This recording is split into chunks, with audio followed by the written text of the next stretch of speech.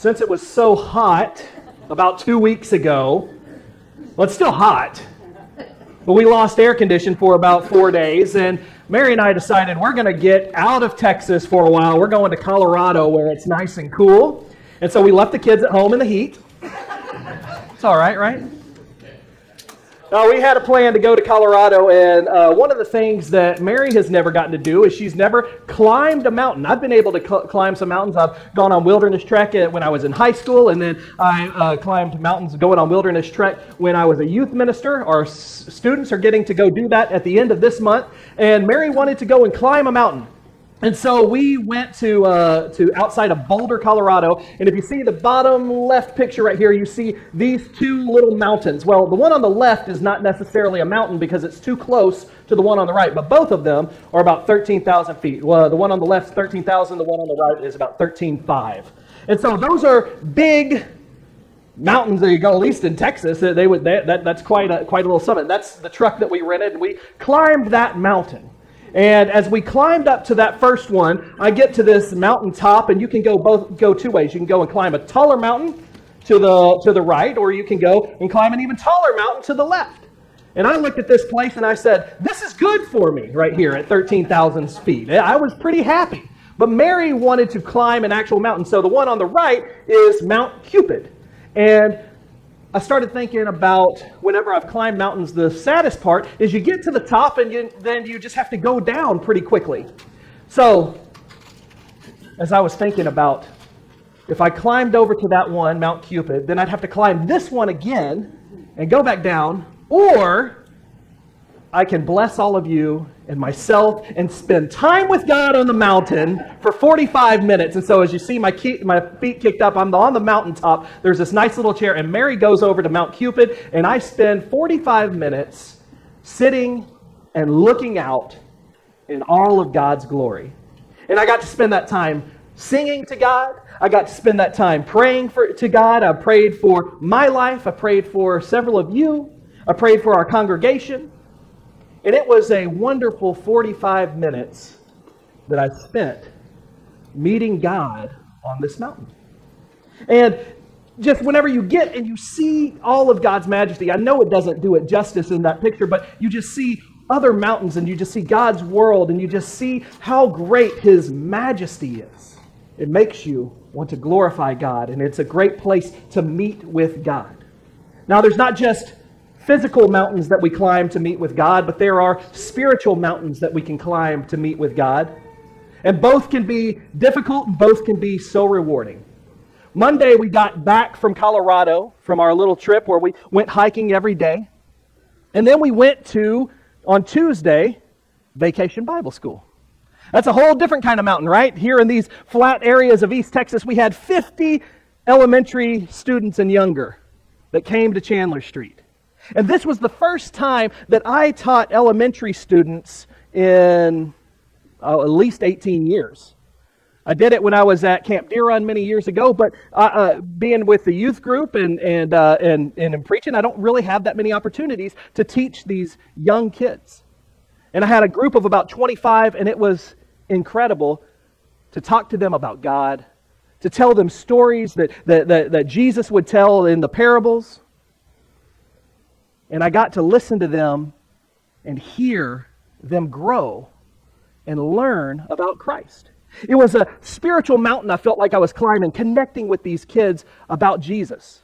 And the pinnacle came whenever I drove the kids out to M&M Farms, and I was driving them back, and I was letting off the first group of kids, and probably about 5 kids got off the bus.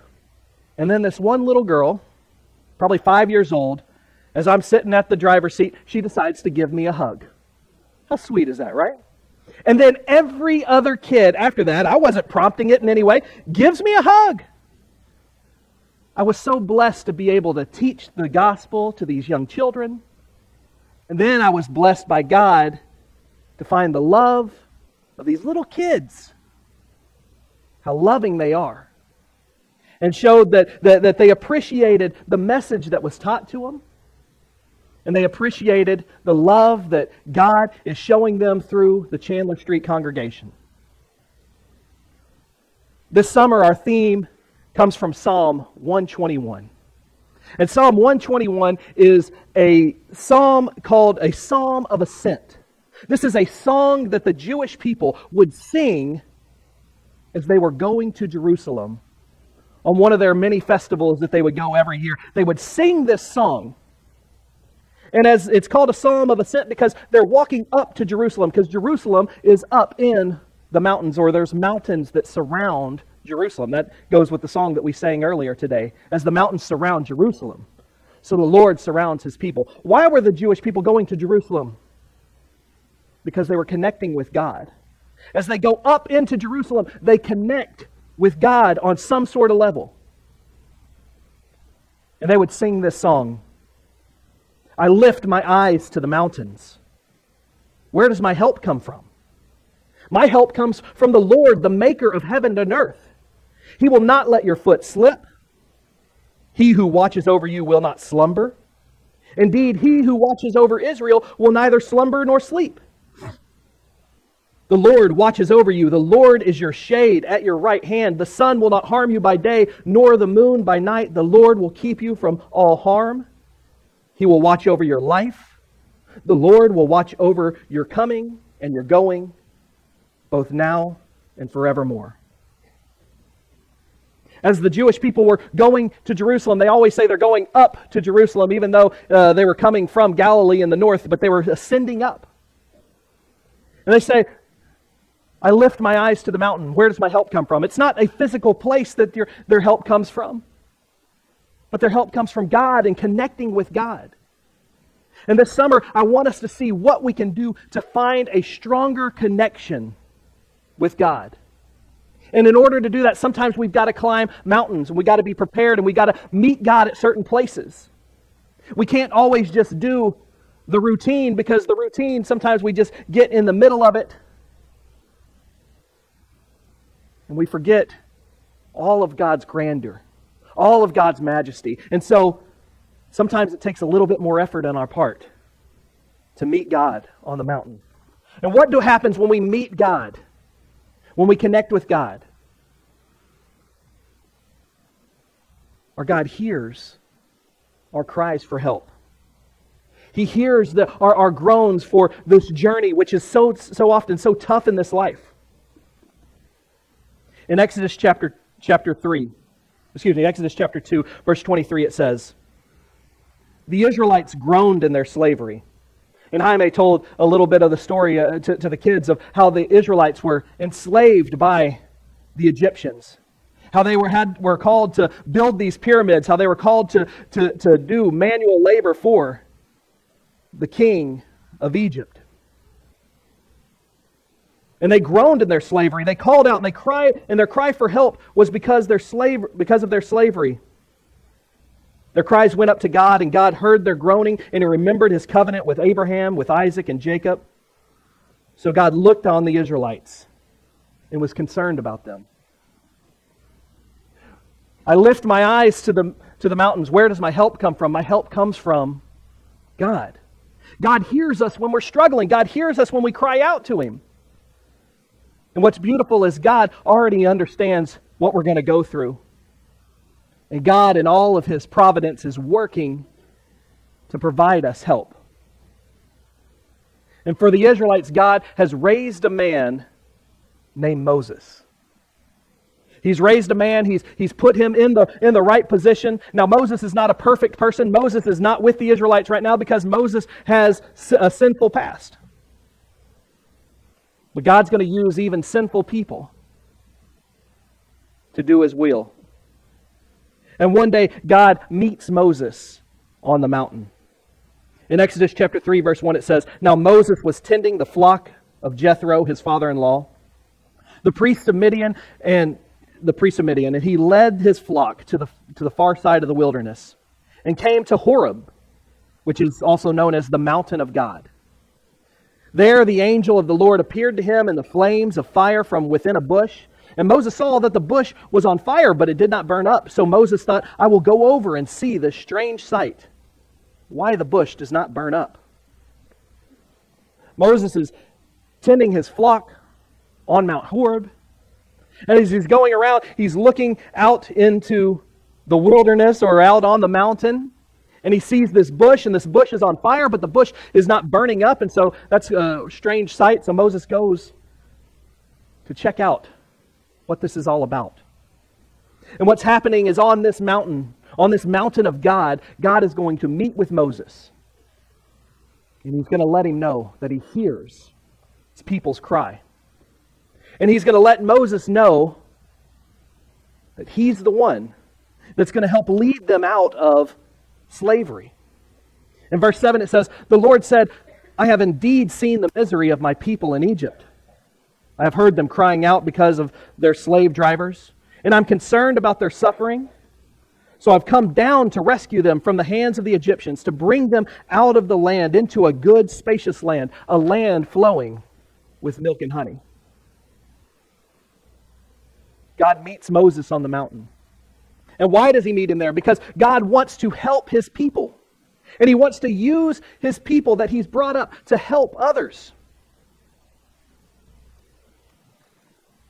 And God says he is going to come down to this mountain and meet with his people and help his people and deliver his people. In chapter 19, verse 2, it says, Israel camped there in the desert in front of the mountain. Then Moses went up to God, and the Lord God called him from the mountain and said, "This is what you are to say to the descendants of Jacob, and what you are to tell the people of Israel. You yourselves have seen what I did to Egypt, how I carried you on eagle's wings and brought you to myself. Now if you obey me and fully keep my covenant, then out of all nations you will be my treasured possession." Moses has brought the people from Egypt all the way to this mountain. And what's the mountain that Moses has brought the people to? We know it is Mount Sinai. But Mount Sinai actually has two names. Mount Sinai is Mount Horeb, and it's also the mountain of God. So I guess three names, right? This is exactly where Moses had first met with God at the burning bush, and now Moses has gone and he's freed the people out of Egypt. And God has told the people that he has brought them out, and he's carried them on the wings of eagles. And maybe in the church we make things sound like if you give your life to Christ, if you're baptized into him and you're raised a Christian, you come to church and you're a faithful member of the Lord's church, everything in your life will be fine. And you'll just cruise through this life like on the wings of eagle. We skipped a whole lot of the story where it seemed not such a easy, majestic ride, right? If we remember the story of the Israelite people and Moses going to the people, there were all these plagues that the people had to go through. They had to escape across the Red Sea. What seems like a majestic flight is pretty bumpy, right? And I bet that would be kind of scary to ride on the back of an eagle. If you ever watched the Lord of the Rings or read that book, it doesn't sound so easy, right? On these giant eagles. That's the imagery I get. But the whole time, God is taking care of his people. And it's all about trust. And so what God has done is he now brings them to this mountain, the same mountain where he makes this promise with Moses. And he tells the people, if you continue to keep my covenant, then you will be my chosen people, my chosen nation, my treasured possession.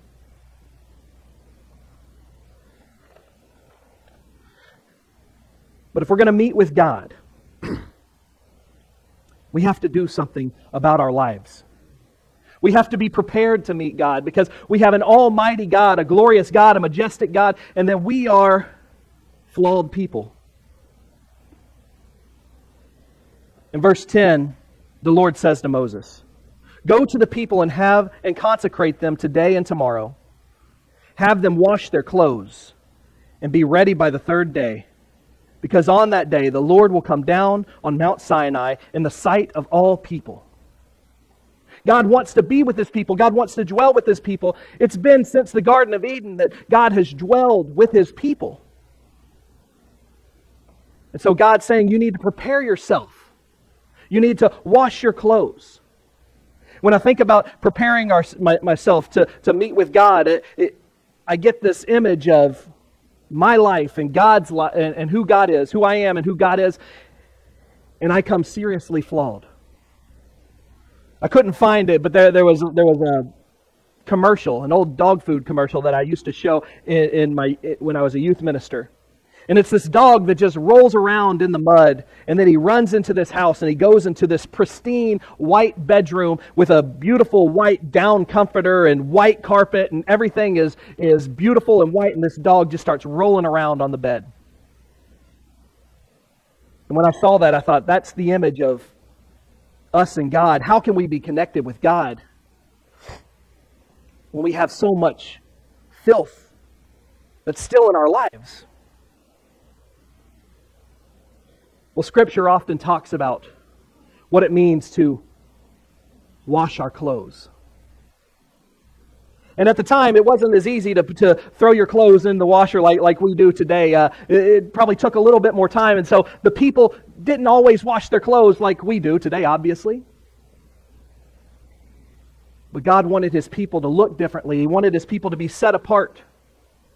He's always wanted His people to look different than what this world is. And last summer, I got this visual picture of what it was like to wash our clothes, to be pure in God's sight. I was visiting the old church in Sardis that's written about in Revelation. And in Revelation chapter 3, verse 1, God talks about washing their clothes. It says, "This is the message from the one who has the sevenfold Spirit of God and the 7 stars. I know all the things you do, that you have a reputation for being alive, but you're dead. Wake up, strengthen what remains, for even what is left is almost dead. Yet there are some of you in the church of Sardis who have not soiled their clothes with evil. They walk with me in white, for they are worthy. All who are victorious will be clothed in white. I will never erase their name from the book of life, but I will announce before my Father and His angels that they are mine." We read this scripture while I was in Sardis, and we read it right on this little hilltop looking over an old Roman bathhouse, latrine. And this passage might sound a little foul to most of us, and I think it's written in there because it's intended for us to realize what's going on in our life. That we're living like the world. We're living in filth instead of being washed white in the blood of Christ. And one of the practices that the Romans would do is right in that latrine right there. This is probably the latrine that God is talking about, that the Romans would collect the liquid waste from the latrine, and they would wash their clothes in it because they thought that was the best way to wash their clothes. And so when we get pictures of the Roman soldiers, we might see them as bright white, but no, they were dingy and pale and yellow. And the Jewish people knew that that wasn't right. God has shown them a different way, and yet the world is so polluted. That was a visual image He was given to the people in Sardis, and this is the image He gives to us. Don't be like the world. The world is just going in a different direction. And what God is telling us is we've got to wash our clothes. We've got to be white. We've got to be pure. And if we're going to prepare to meet God, if we're going to want God's help, if we're able to meet with God on this mountain, we've got to have our clothes changed and washed. And one of the things that He does for us is He gives us these commands. In Exodus chapter 20, verse 1, it says, "Then God gave the people these instructions. I am the Lord your God, who rescued you from the land of Egypt, the place of your slavery." So God gives the people, and they hear His commands. He tells them 10 commands of what they need to do to follow Him. And one of the things that Jesus does is he makes these 10 commands pretty easy for us. He tells us these 10 commands, there's really 2 commands, and these 10 commands basically fit in 2 commands, loving God and loving people. And so for the first 4 commands, they're all about loving God, and the last 6 commands, they're about loving people. And so what I want us to do is to realize these are the commands that God gives us, and so let's look at the first 4 commands. This is pretty easy for us to memorize. Pretty easy for us to understand. It says, there's one God. He wants us to have no idols. He wants us to honor God's name and honor God's day. 4 commands. One God. There's no other God out there. He doesn't want us to have idols, things that we worship other than Him. When we speak about God, we should speak about Him in an honoring way to show His love, show His majesty, show His glory. And God gives us a day that we can honor Him. And we do this on today. It's different. The Sabbath was made for man so that man could rest, but it's also made for us to glorify God, and this is a great day. We can honor the day of God. So let's say all this together. One God, no idols, honor God's name, honor God's day. Let's do it again. One God, no idols, honor God's name, honor God's day. Easy enough, right? That's all about loving God. And then he says we've got to love people. And so let's go over to loving people. And these things just make sense to us. Honor your parents. As parents, we always we realize why these kids aren't listening to us, right? But then we remember when we were kids, did we honor our parents? But we're called to honor our parents, show them respect. Then he tells us how we work with our neighbor. 3 things that we're not supposed to do to our neighbor. We're not supposed to take our neighbor's life. We're not supposed to take our neighbor's spouse. And we're not supposed to take our neighbor's things. We're not called to lie. And we're not called to covet. We should be satisfied with what we have been given in life.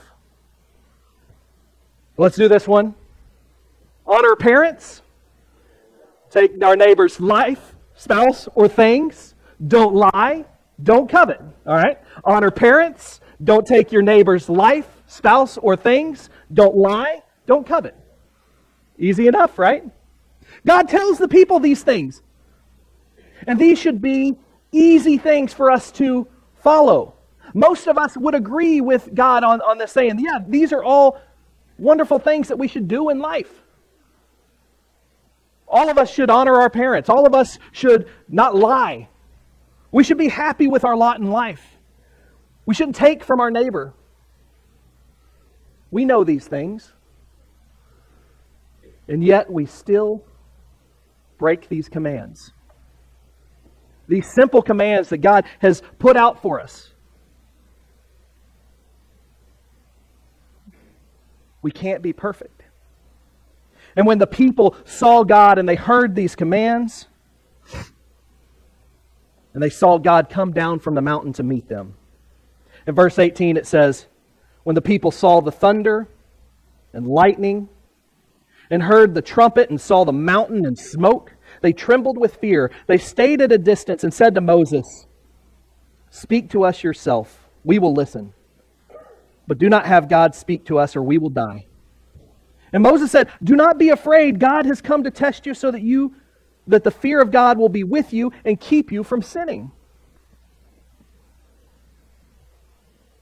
This might have been one of the saddest parts of Scripture, where God has come down to dwell with His people. This almighty, all-powerful God has come to dwell with His people.